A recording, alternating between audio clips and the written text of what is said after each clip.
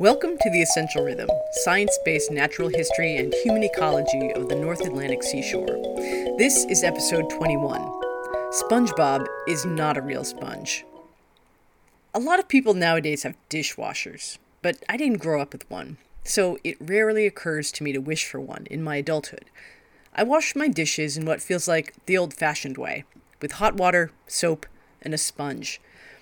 Except it's a sponge in name only.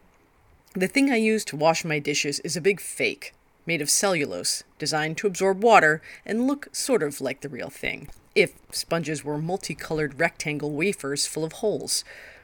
Real sponges do come in many colors, and are full of holes, but those holes have very specific purposes. And instead of cellulose, the largest group of sponges is composed of spongin, a fibrous protein that makes up what most of us think of as the body of the sponge.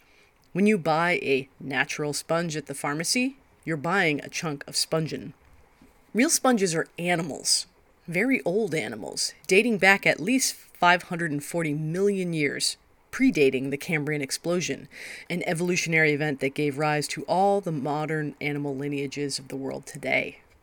As animals, they're multicellular and heterotrophic, meaning they are composed of many cells working together, but with separate jobs, in one organism, rather than as a colony. And they eat food, rather than make it themselves like plants. Eating is what all those holes are about. You see, sponges are super permeable sacs. Some are really simple, like a grocery bag or a flower vase, and some are very complex and highly convoluted, but they all work the same way.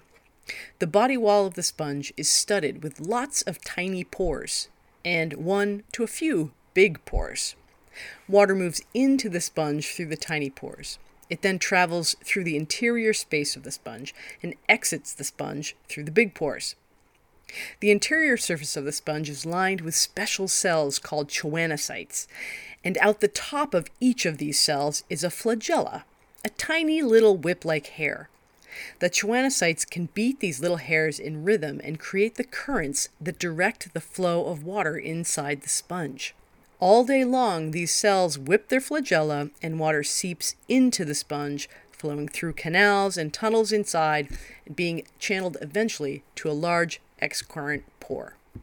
The food comes into the sponge with the currents. Sponges eat little bits of organic matter suspended in the water. They're suspension feeders. A few species have evolved a carnivorous lifestyle and prey on small animals like crustaceans, but most just eat the ocean equivalents of dust and dander. Sponges have a tremendous capacity to filter water. One study estimated that a 1 kilogram sponge was able to filter 24,000 liters of water a day.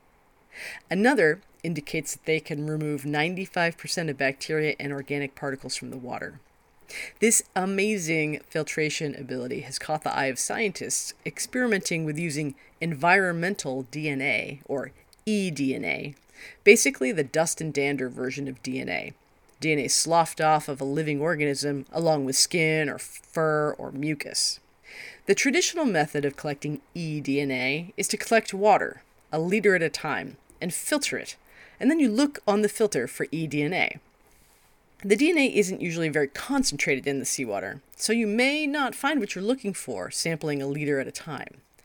Because sponges filter water so effectively, scientists have realized that sponges are probably natural collection and concentration machines for eDNA.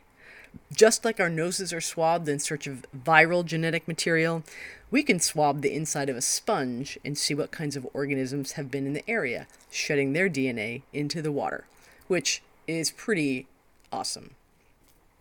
Sponges have some other pretty amazing features too, born of hundreds of millions of years of evolution and survival.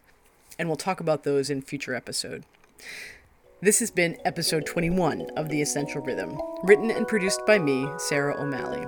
The theme music is Lightstream by the artist Siddhartha, used by permission through Creative Commons. Thanks for listening and join us next week.